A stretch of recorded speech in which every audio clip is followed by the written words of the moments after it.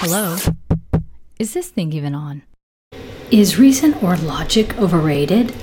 That question might terrify a progressive. But I'm here to say that yes, I think it is. And it comes from a book. You guessed it right. Interestingly enough, this book is called Descartes Error. And it's by this author, Antonio Damasio. Actually, he's a Portuguese American neuroscientist. And he wrote this book that was first published in 1994, and it was republished again in 2006. From his experience with certain patients, Damasio examines the role of emotions in decision-making, which the title gives you a clue about that Descartes error. Mainly, Descartes is René Descartes. He was a French philosopher, mathematician, and scientist. He is probably most famous for his saying, quote, "I think, therefore I am," close quote. Damasio explains that he believes Descartes' error lies in the belief that there is a deep chasm between the body and the mind. This is according to Descartes. The mind that reasons has moral judgment that exists separately from the operation of the biological organism that is our body. So Damasio's goal was to bring attention to Descartes, in particular because of the fact that Descartes' views have been influential on the scientific method, as people start with the assumption that the body and the mind are separated, and that it is regarded as self-evident and in no need of re-examination. Damasio did not choose to study this topic, but felt compelled to after coming across certain patients with certain problems in the brain. So one patient in particular is the main subject of the book. His name is Elliot. Elliot had a tumor in his brain that needed to be removed or he would die. So before the surgery, Elliot was in his late 20s, married with children, had a great managerial job with lots of promise. Elliot's surgery successfully removed the tumor, but the natural damage came to the right frontal lobe. So this, meaning this wasn't error on the doctor's part, but this is just kind of what they had found had happened. So after surgery, his behavior and decision-making habits changed. As a result, he lost his marriage, he lost his job, went into debt because of the financial errors, and even lost the opportunity to receive welfare checks. Because on the outside, he was this strong, smart, able-bodied individual who was not working. So Damasio came into the picture at this point. They met for lunch at one time so that Damasio could observe him. He was fascinated to find that Elliot could not make simple decisions. For example, Elliot had great reasoning skills and that he could explain the pros and cons for each of the menu items. However, he stayed on that topic of what to eat for like over 30 minutes. Damasio also noticed that making decisions on any level was difficult and time-consuming task, even when it came to choosing a red pen or a blue pen to use. His IQ was in the superior range. The standardized psychological and neuropsychological tests revealed superior intellect. He performed normally on perceptual ability, past memory, short-term memory, new learning, language, and the ability to do arithmetic. So the fascinating part is that Damasio says, quotes, "After all these tests, Elliot emerged as a man with a normal intellect who was unable to decide properly, especially when the decision involved personal or social matters."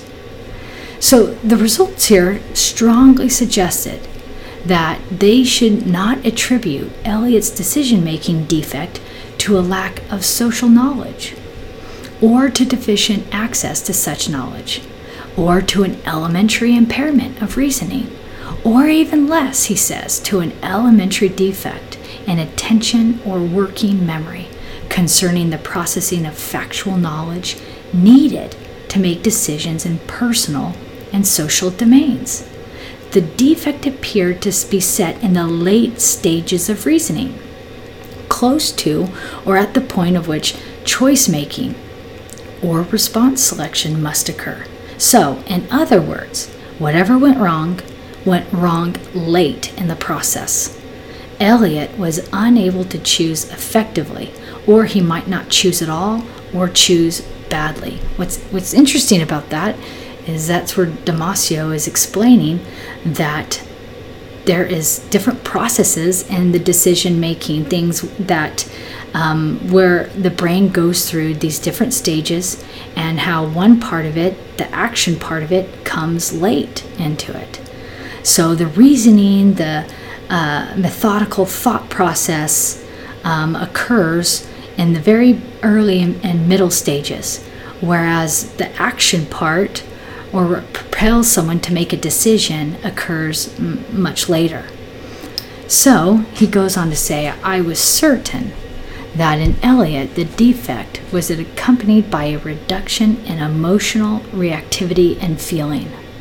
So he saw here that emotions kind of came into the actual decision-making process, that it was part of it, and it came into the late stages of the decision-making process.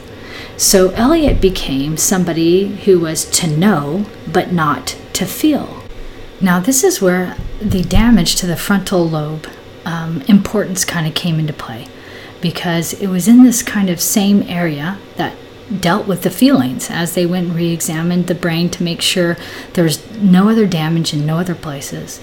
But in this area of the right frontal lobe, this area of damage is where the feelings also occur. That's kind of where it was located. And that's why, as well, Damasio could also make that link with the decision-making process of emotions and feelings even being involved in that process as well. So this fascinating author, another author, Malcolm Gladwell, he has a book titled Blink. This book, as well, is devoted to explaining a little bit of this phenomenon as well. His book Blink is about explaining those first 2 seconds of thoughts that flash through our minds when we need to make decisions. He actually starts his book out by discussing like this Greek statue that was first bought by the Getty Museum in California because they thought it was dated back to BC. And they even took over 14 months to authenticate it before deciding to buy it. However, there were a group of experts, just a handful of them, who later examined it and at first glance thought something was off. That instinct or gut feeling was all that was needed to further investigate and find out that it actually was a fake. Now, this does not mean that gut instincts are to be believed over reason. It is only to show that reason is actually not enough in decision-making equation. Damasio's argument is that our ability to act comes from feelings or emotions. So without these emotions, Eliot could not make decisions, even though he was intelligent and understood the options and reasons for and against. His ability to act was impaired. The missing link is why Damasio believed Descartes had erred in his conclusion that the mind and the body were separated. I love how Damasio expresses the important role of feelings to the person. And this is what he said. Feelings, along with the emotions they come from, are not a luxury. They serve as internal guides, and they help us communicate to others signals that can also guide them. And feelings are neither intangible nor elusive. Contrary to traditional scientific opinion, feelings are just as cognitive as our percepts. They are the result of a most curious physiological arrangement that has turned the brain into the body's captive audience. Feelings let us catch a glimpse of the organism in full biological swing, a reflection of the mechanisms of life itself as they go about their business.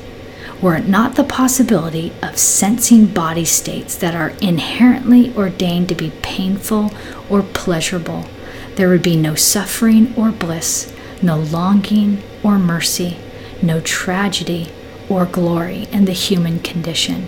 And then he goes on to say this that I really love. Feelings form the base for what humans have described for millennia as the human soul or spirit.